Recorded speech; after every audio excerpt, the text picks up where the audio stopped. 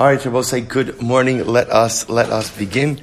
Begin by thanking our sponsors for this morning share. To thank our Talmud Torah sponsors for the month of Elul, Shani and Avram Kelman, for dedicating all the Shemar Drashos this month in honor of Yechiel's engagement to Alana Falik and in memory of their parents, Shlomo Bernice Kelman and Alexander and Frederica David, Zichron Livracha.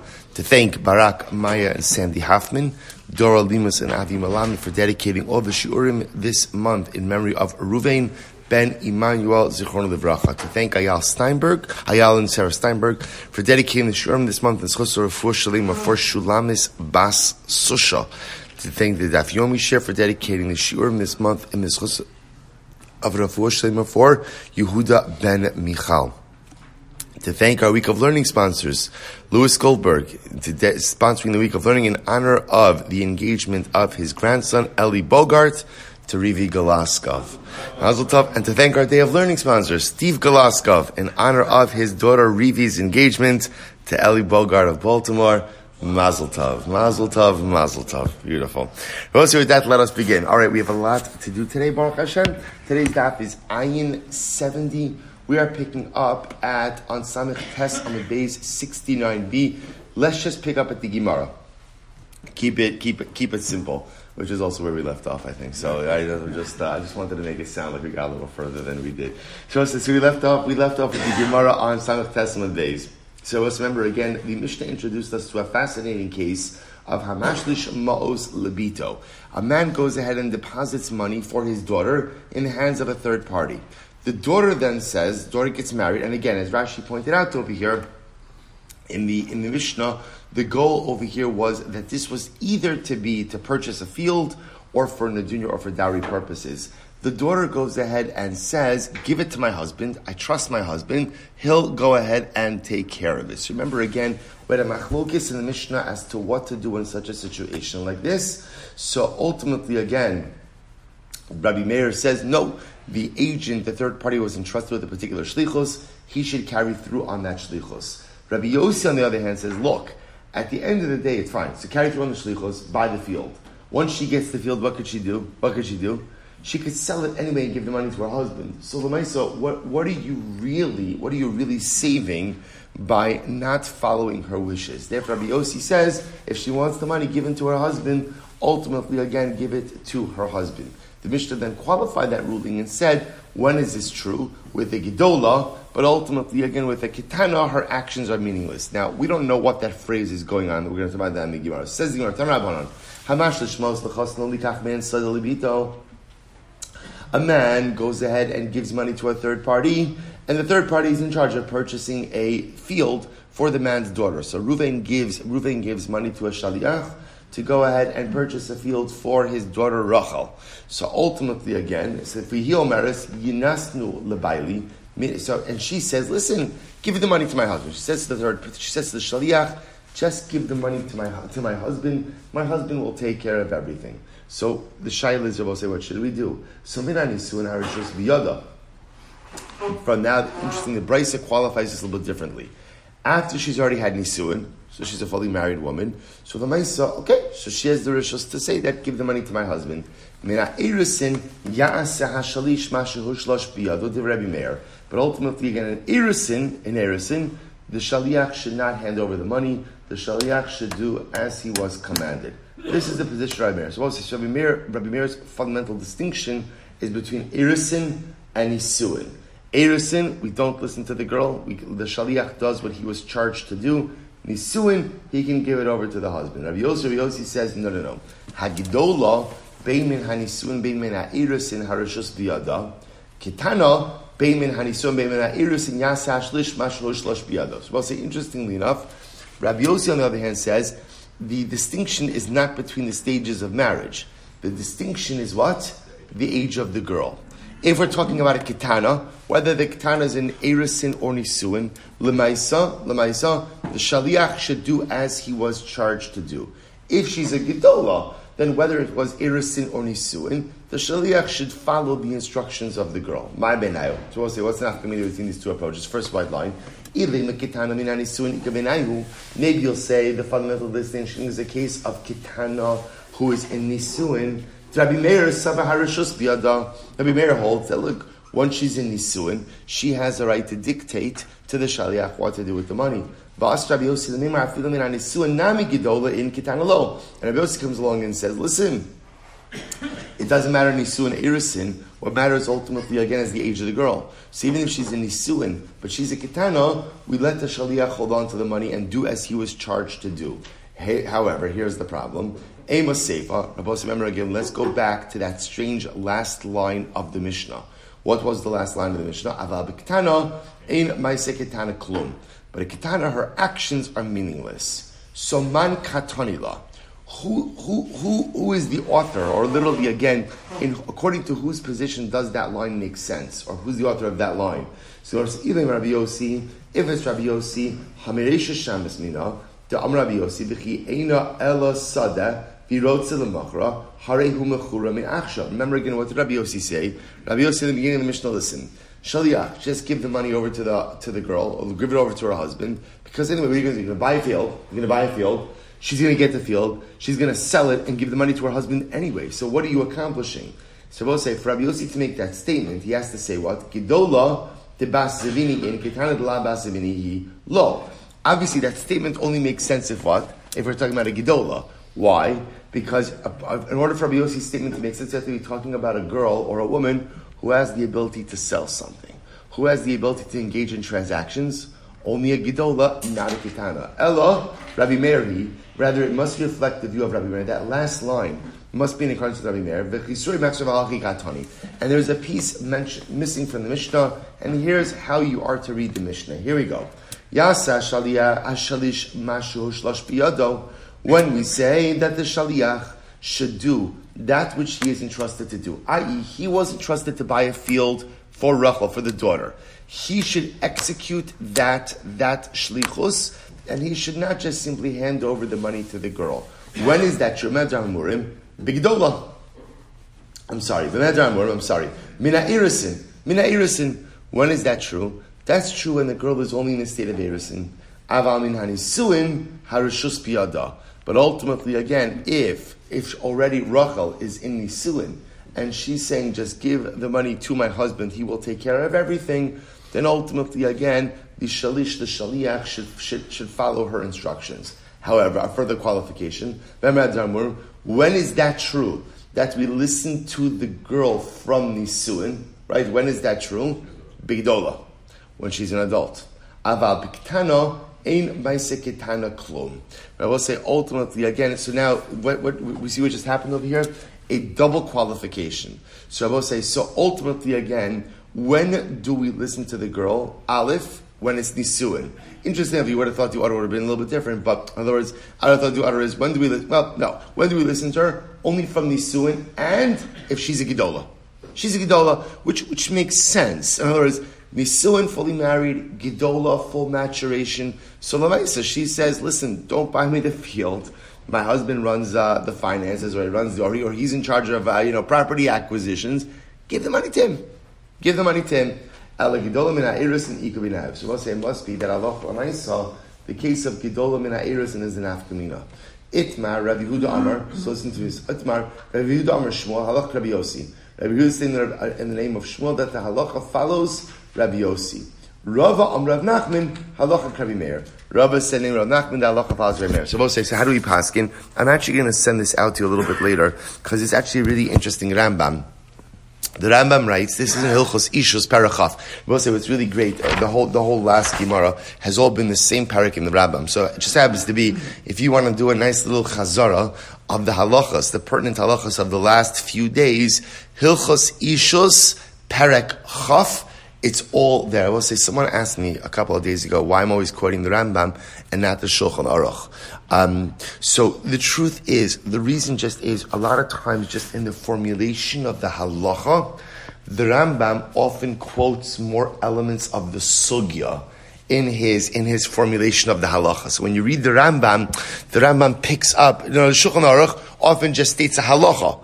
Doesn't necessarily give you any of the context of the sugya. I feel that for learning the daf and for getting halacha lamaisa, looking at a Rambam is always a little bit more helpful. But you should just know, when I'm quoting for the Rambam, it's also because the Shulchan Aruch paskins the same way. If the Shulchan Aruch were to paskin differently than the Rambam, I would share that with you.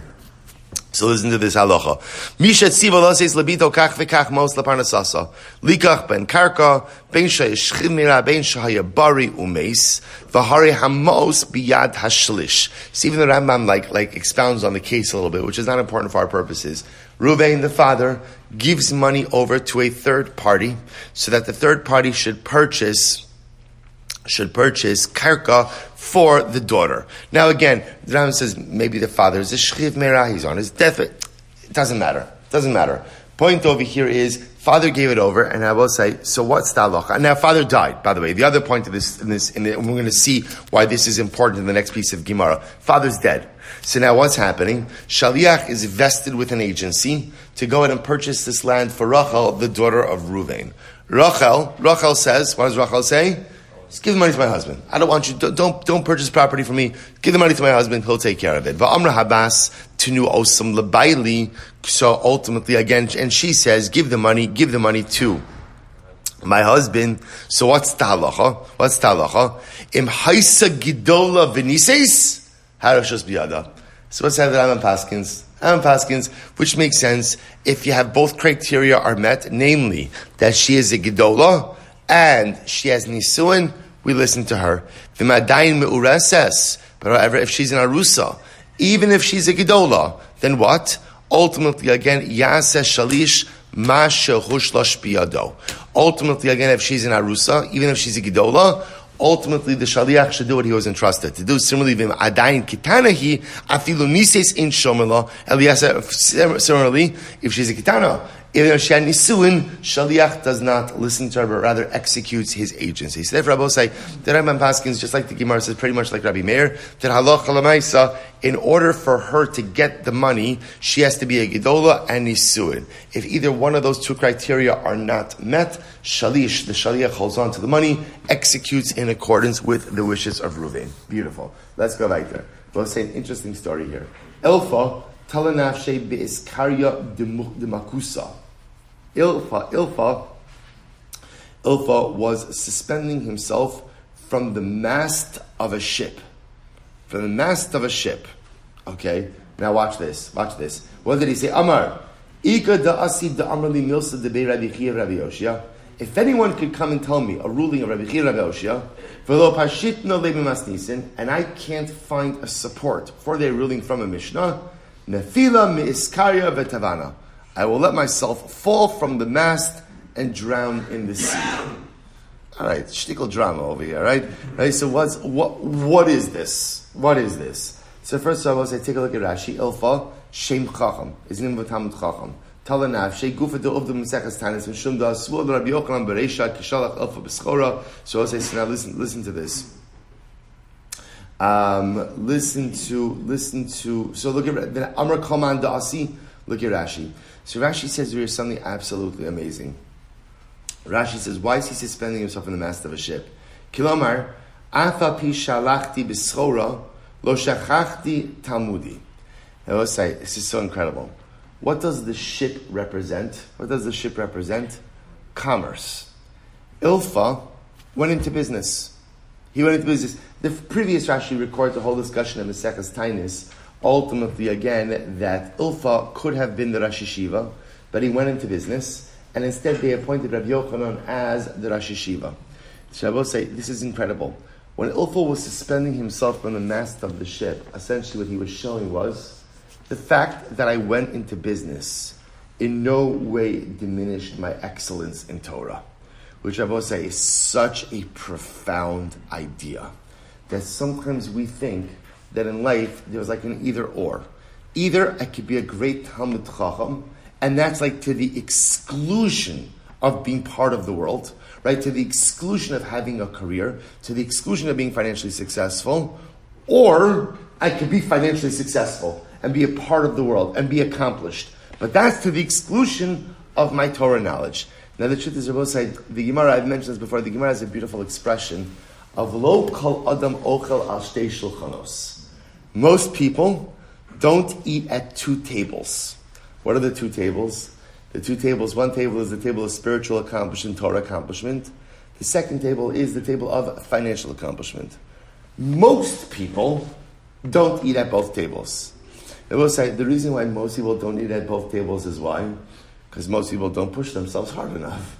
But Lamaisi, you can eat at both tables, right? They say you can't dance at two chasanas. It's not true. Certain two chasanas you can.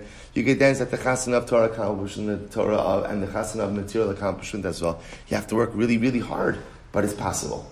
I will say this is so important because sometimes, again, we think that if I have a day job, that exempts me from becoming a Talmud Chacham. I just have to be a balabas. I don't have to be a Talmud Chacham. Not true. Every Jew has an obligation to try to become a Talmud Chacham. Whether I become one or not is a different discussion. But I have to try. So Ilfa is making this dramatic display. Right? Just dramatic display. Right? I would say he's suspending himself by the mast of the ship. Essentially what he's saying is, ask me anything. Specifically what he's saying is, ask me any ruling of Rabbi Chir and Rabbi Oshia, and I will prove them, I will support them from Mishnah. And again, the ship representing commerce, I am rooted in commerce. But that in no way has led to the diminution of my Torah knowledge, my excellence in Ruchnius. And if not, I'll let myself drown. That's probably a bit hyperbolic, but again, he was trying to make a point. So what happens? So the Gemara says as follows. Good. Asa Usaba, an old man came along, Tanale, and asked the following question. Ha'omer tenu shekel lebni b'Shabbos. What's a very interesting case? A father comes along and says like this, right? Ruvain comes along and says, he's making an arrangement over here. He's making an arrangement over here for his sons even after his death. Or it could be even during his lifetime.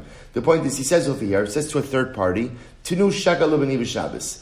Give my son a shekel. Rashi says over here, shekel, the equivalent of that is a half a selah. Give a half a selah to my son each week for his support. Okay? Here's the only problem. The sons really need a selah.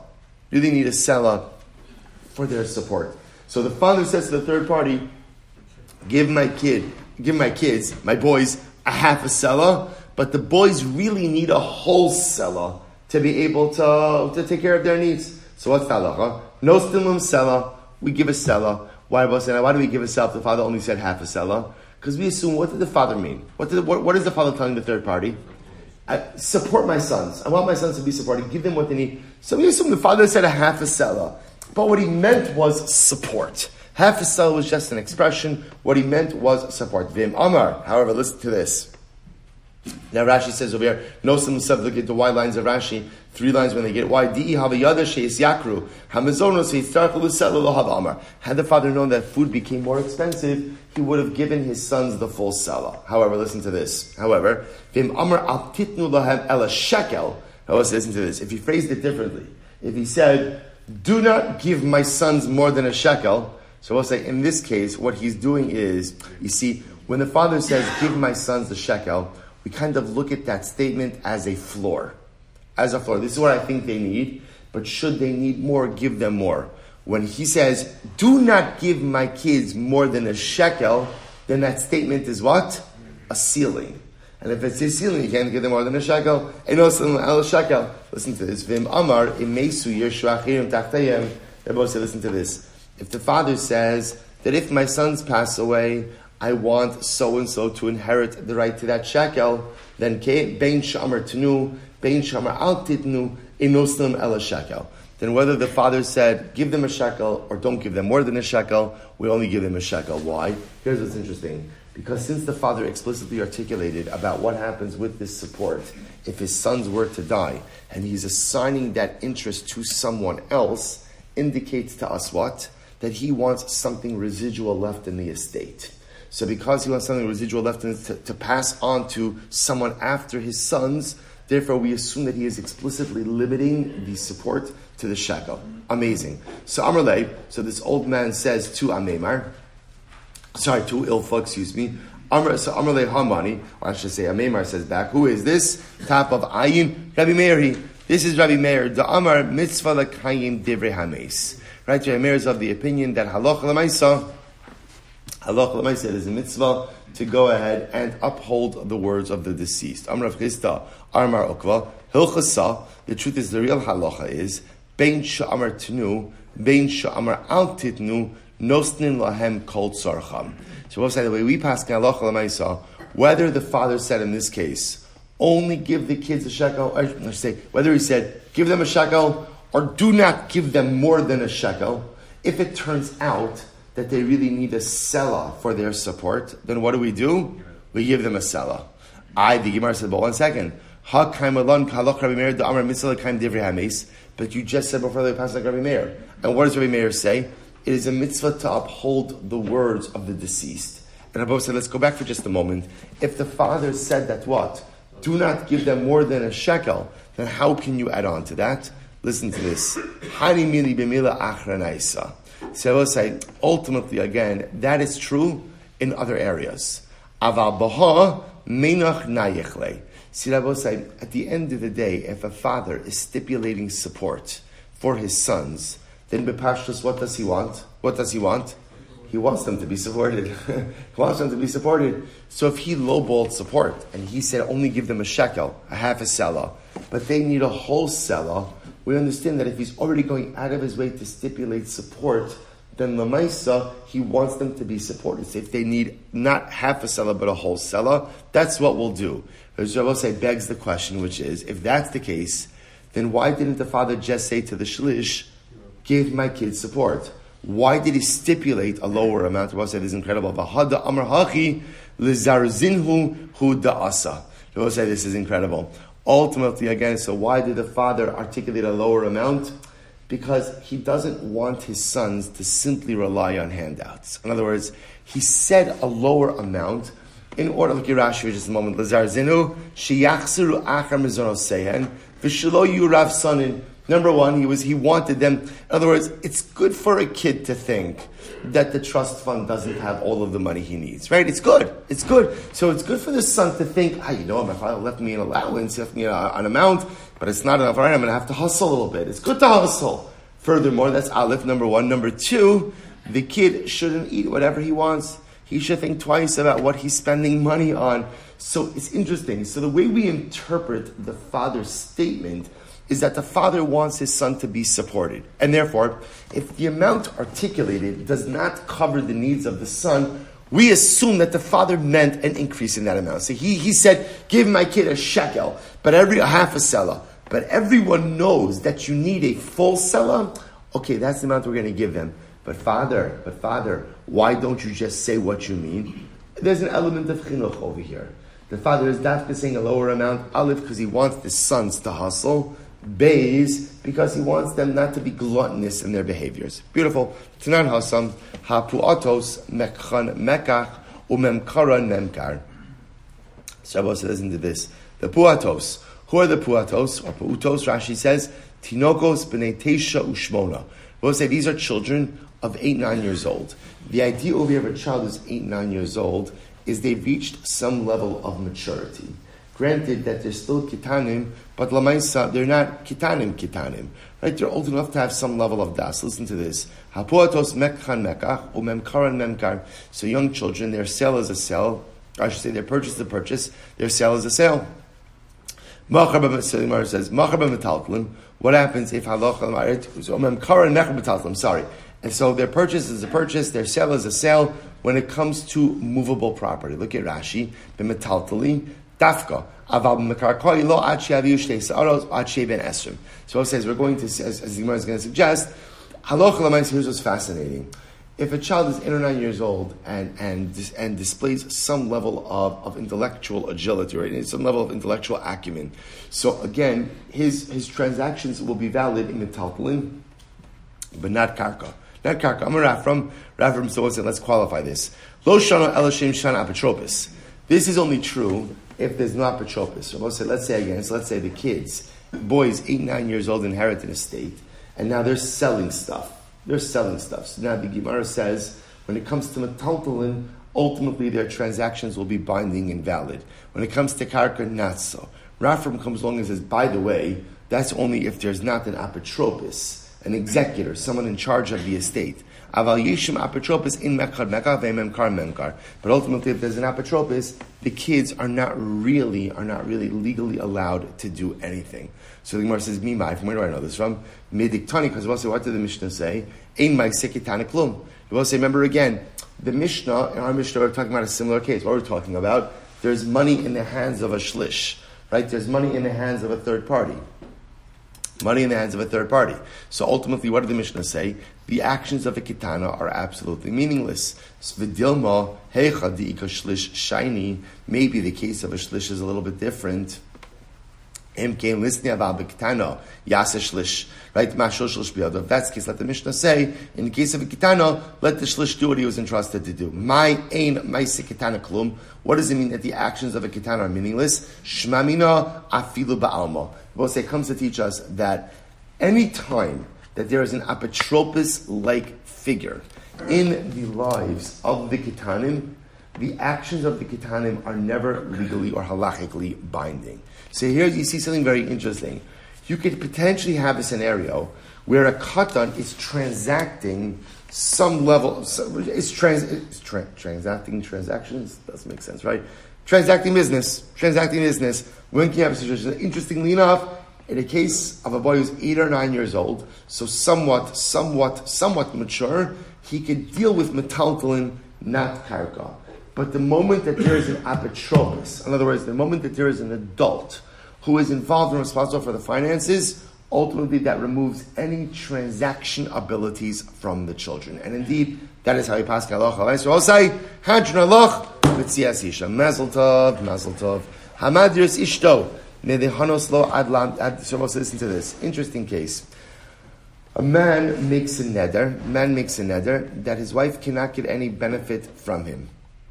And I both say, beforehand, we were talking about Hanaas Tashmish, right? That's not this. This is more in terms of like a support or earnings capacity. So a man makes a neder that look at Rashi just a moment. Is Ishlam el in Hanaas Tashmisho Nasa Aleha to Hamashubala. Hilchach Bishal Tashmish in Lo Lukofa La Hotzivliting Suva. So I will say, so what we're talking about over here sounds like what we're talking about is support. That's what it sounds like. So a man makes a neder, essentially saying that his wife is not permitted to get support from him. That's what it sounds like. So the Gemara says, Adlam yom yamid parnis. So we'll say, if the neder goes up to 30 days, fine. What could he do? He could support her through a third party. What does it mean to support her through a third party? Exactly what it sounds like. Give the third party money, and that third party will give the wife the money. That way she's supported not from the husband, but from the agent. Again, we'll question the Gemara. Yes, Semikan, Yotzi v'yisin ksuva. We'll say if he makes a neder for more than 30 days, this is already, again, a little shtickle abnormal. I mean, 30 days is abnormal already, but 30 days we're willing to give them the time to kind of work this through. More than 30 days, the Gemara says this is not a sustainable marriage, and therefore the halach is he has to divorce her and ultimately pay her ksuva. Okay, so the Gemara says, Rabbi Yehuda says, well, it depends.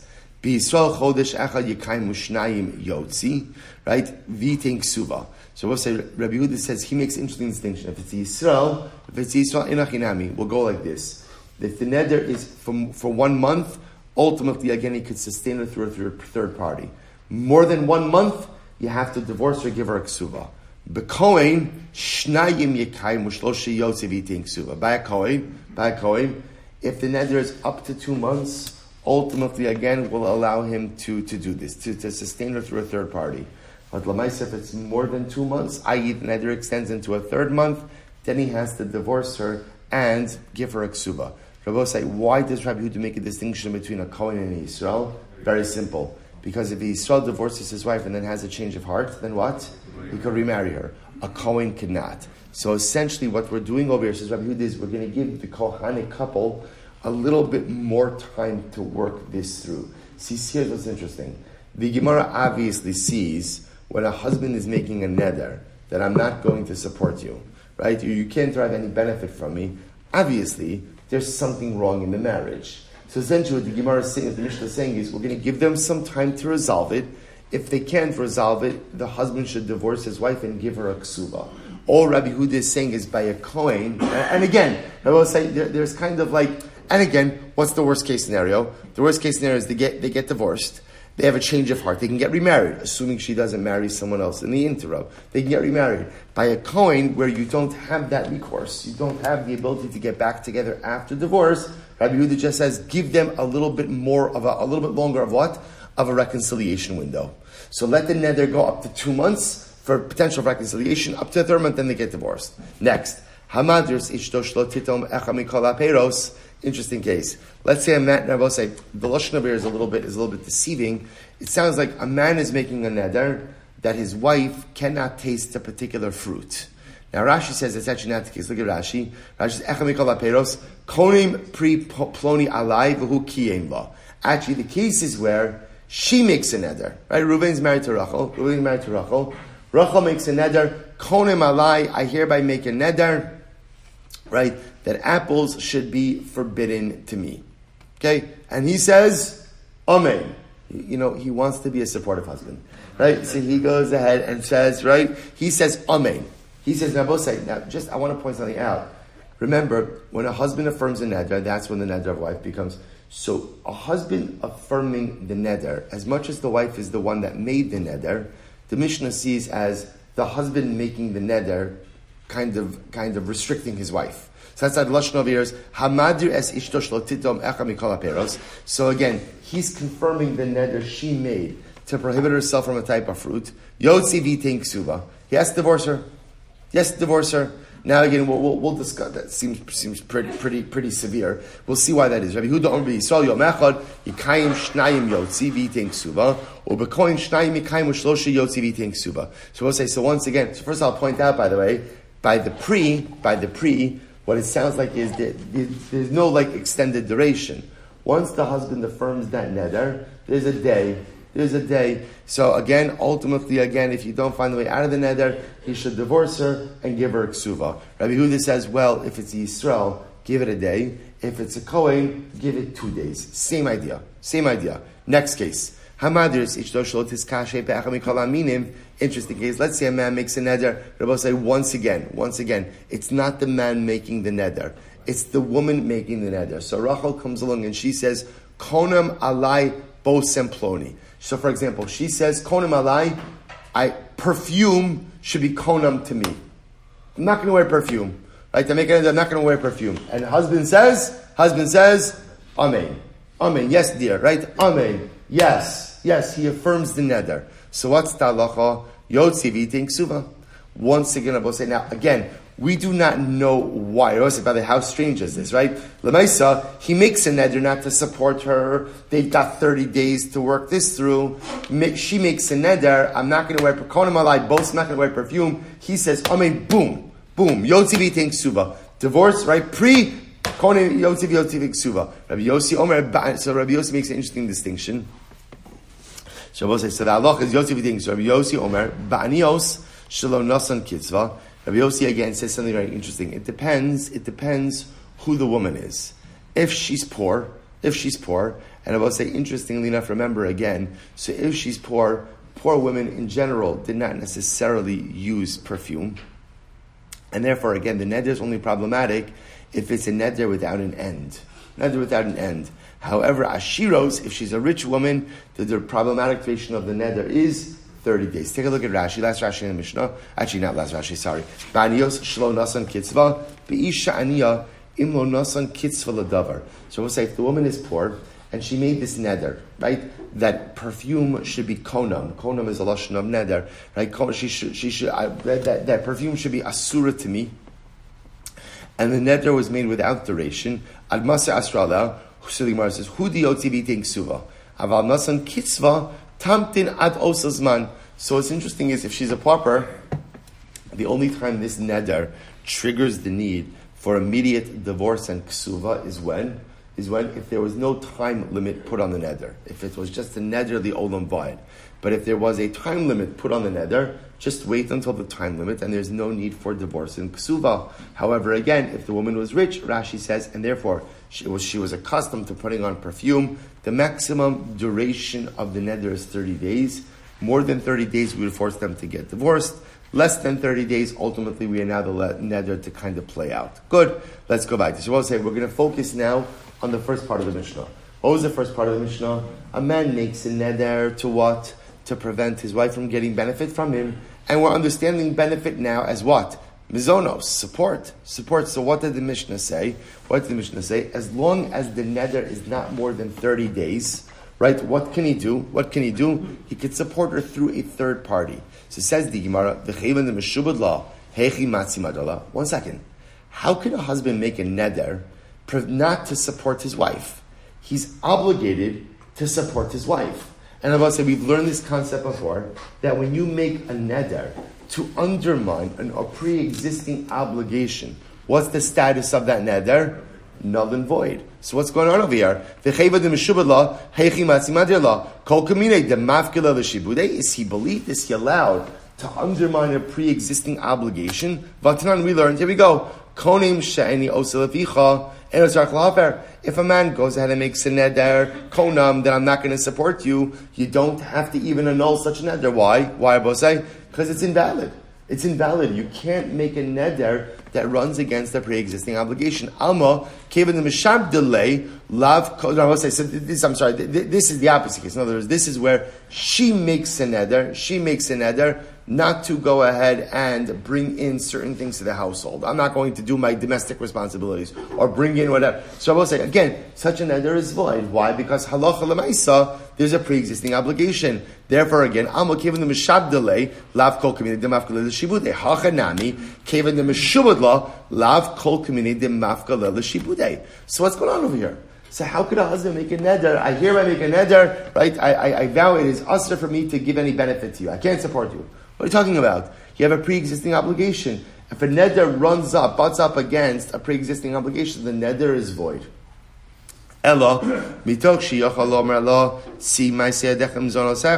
See, here's what's interesting about it. The Gemara says, well, there are scenarios where a husband doesn't have to support his wife. What are some scenarios like that?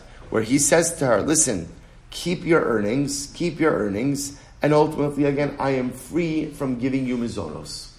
Right? You can say that, but remember we had this machlokes about how do we view the rabbinic enactment? Is it that Chazal gave the husband earnings, and therefore because of that he has to give her mizonos, or no, they gave him mizonos, and therefore he has to give her earnings, and it's not just a question of semantics. So for example, he could say to her, listen, you make money, keep your earnings, and I don't have to give you mizonos. Since he could say that,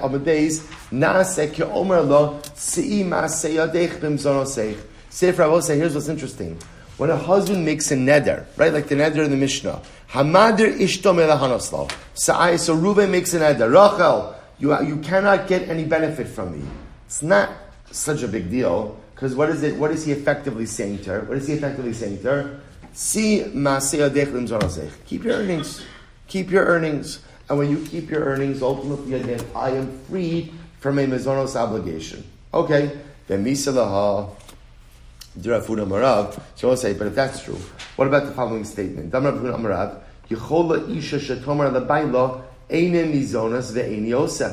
the Gemara says, well, okay, so fine.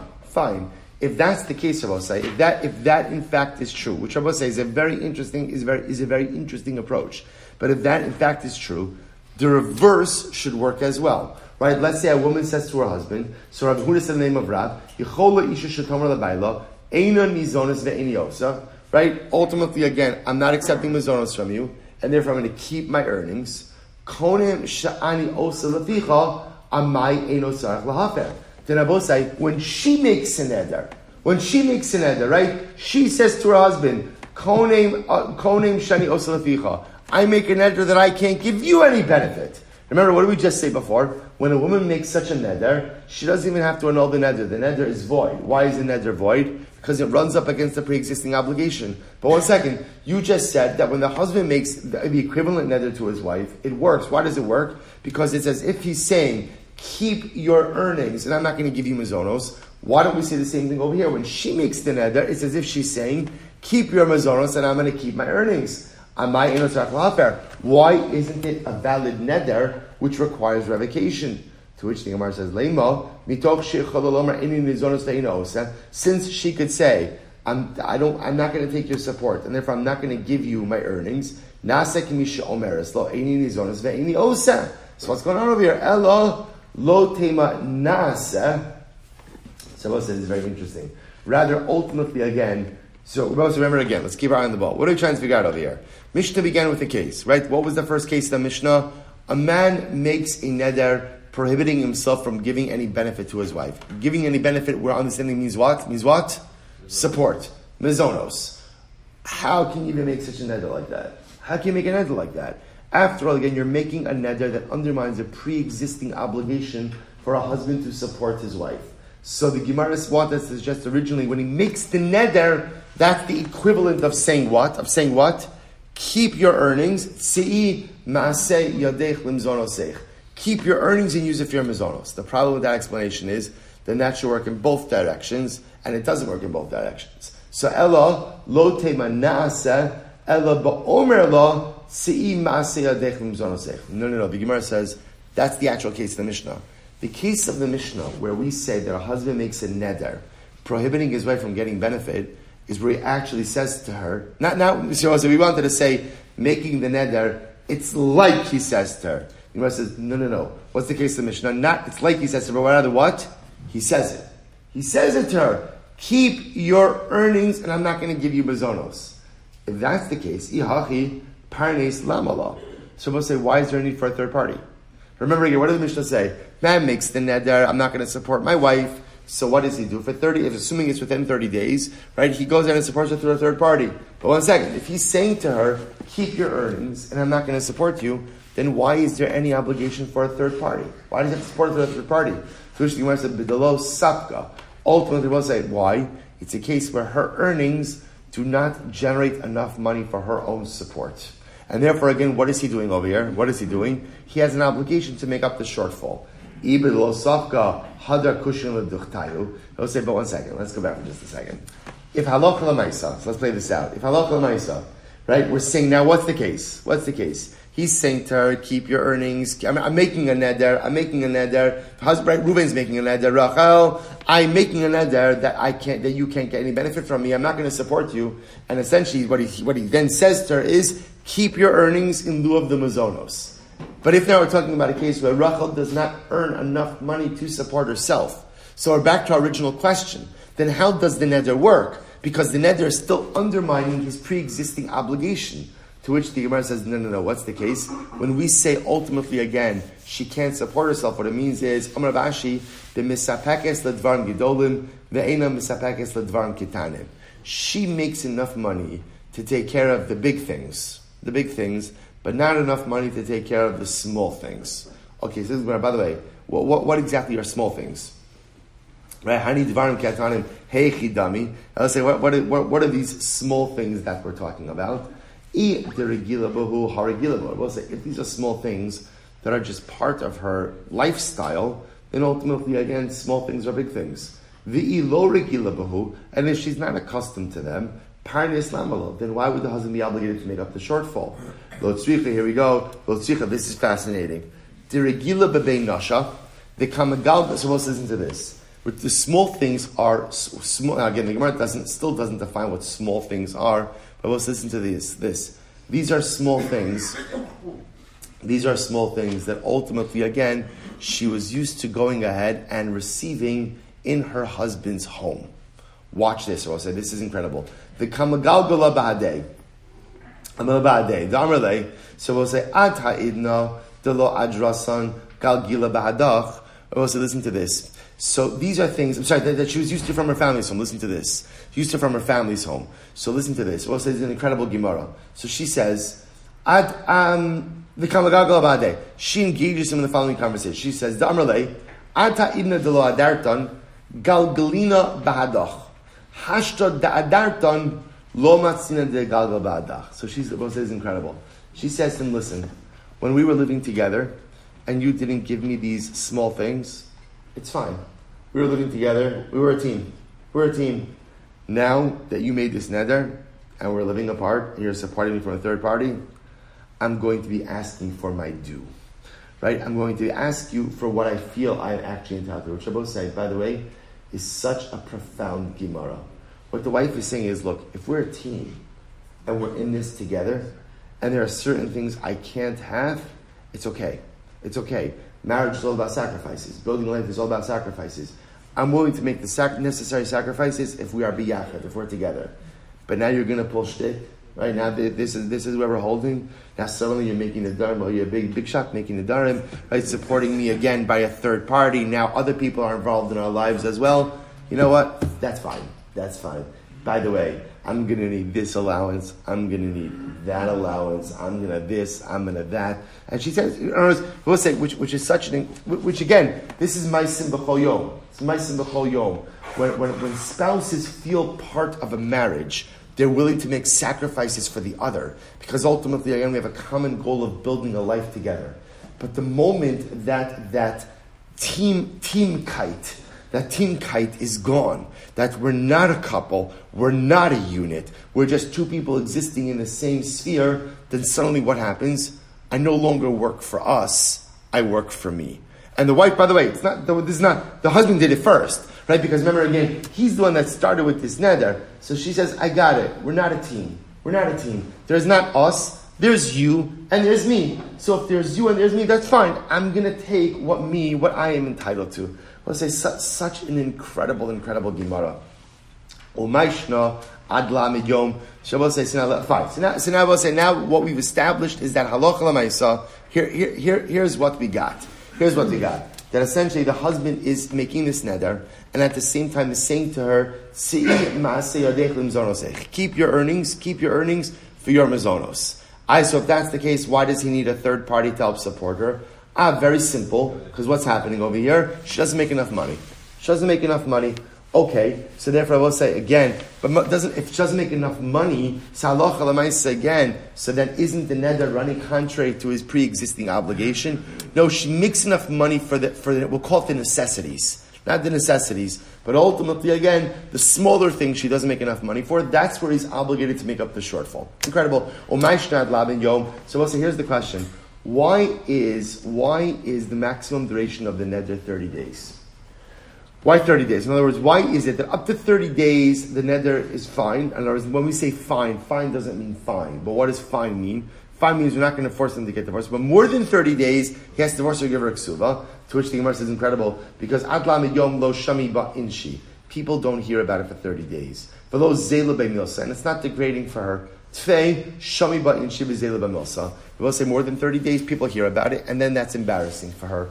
And she is not obligated to remain in a marital situation that is embarrassing, humiliating, and degrading for her. So therefore, more than 30 days, we force him to give her a get and divorce. The other possibility is, other possibility is, that what's the case over here? What's the case in the Mishnah? He made this neder when she's in Arusa. Arusa, to which the Gemara says, Mi isle mizone, an Arusa, there's no support obligation for an Arusa. But 1 second, there's no support obligation for an Arusa, says the Gemara. What's the case?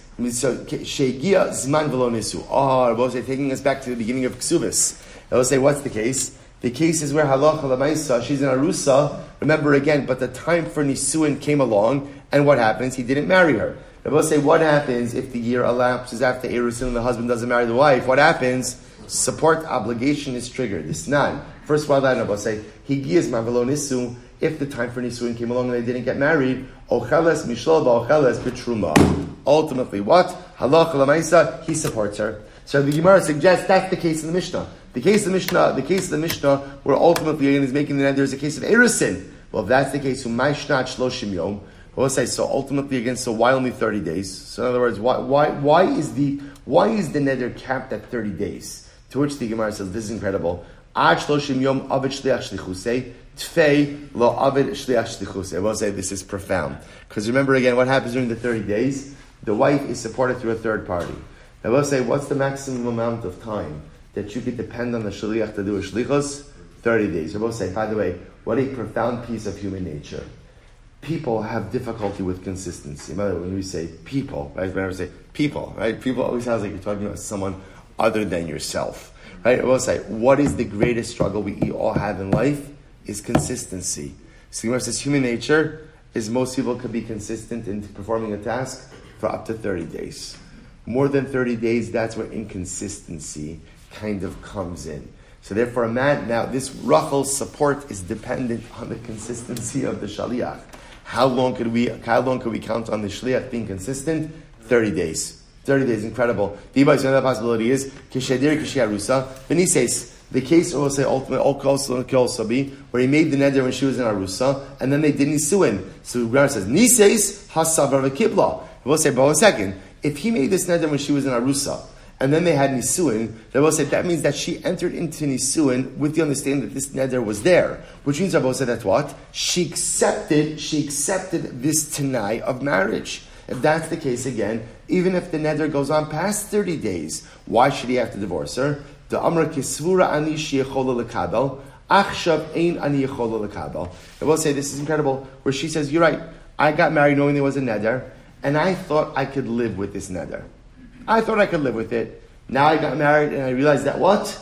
I can't live with it. To which the Gemara says, Emer Darminan Haki Gabi Mumin Le'in Mezonim Yaminon. Shabbos say, I understand. I will say, by the way, we're going to see this. That is an interesting thing. If a woman marries a man with a mum, and then after they get married, she says, you know what, I need out. I can't do this. We said, what do you mean you can't do it? You knew about the mum before you got married. She says, you're right, I knew about the mum. I thought I could live with it. I can't.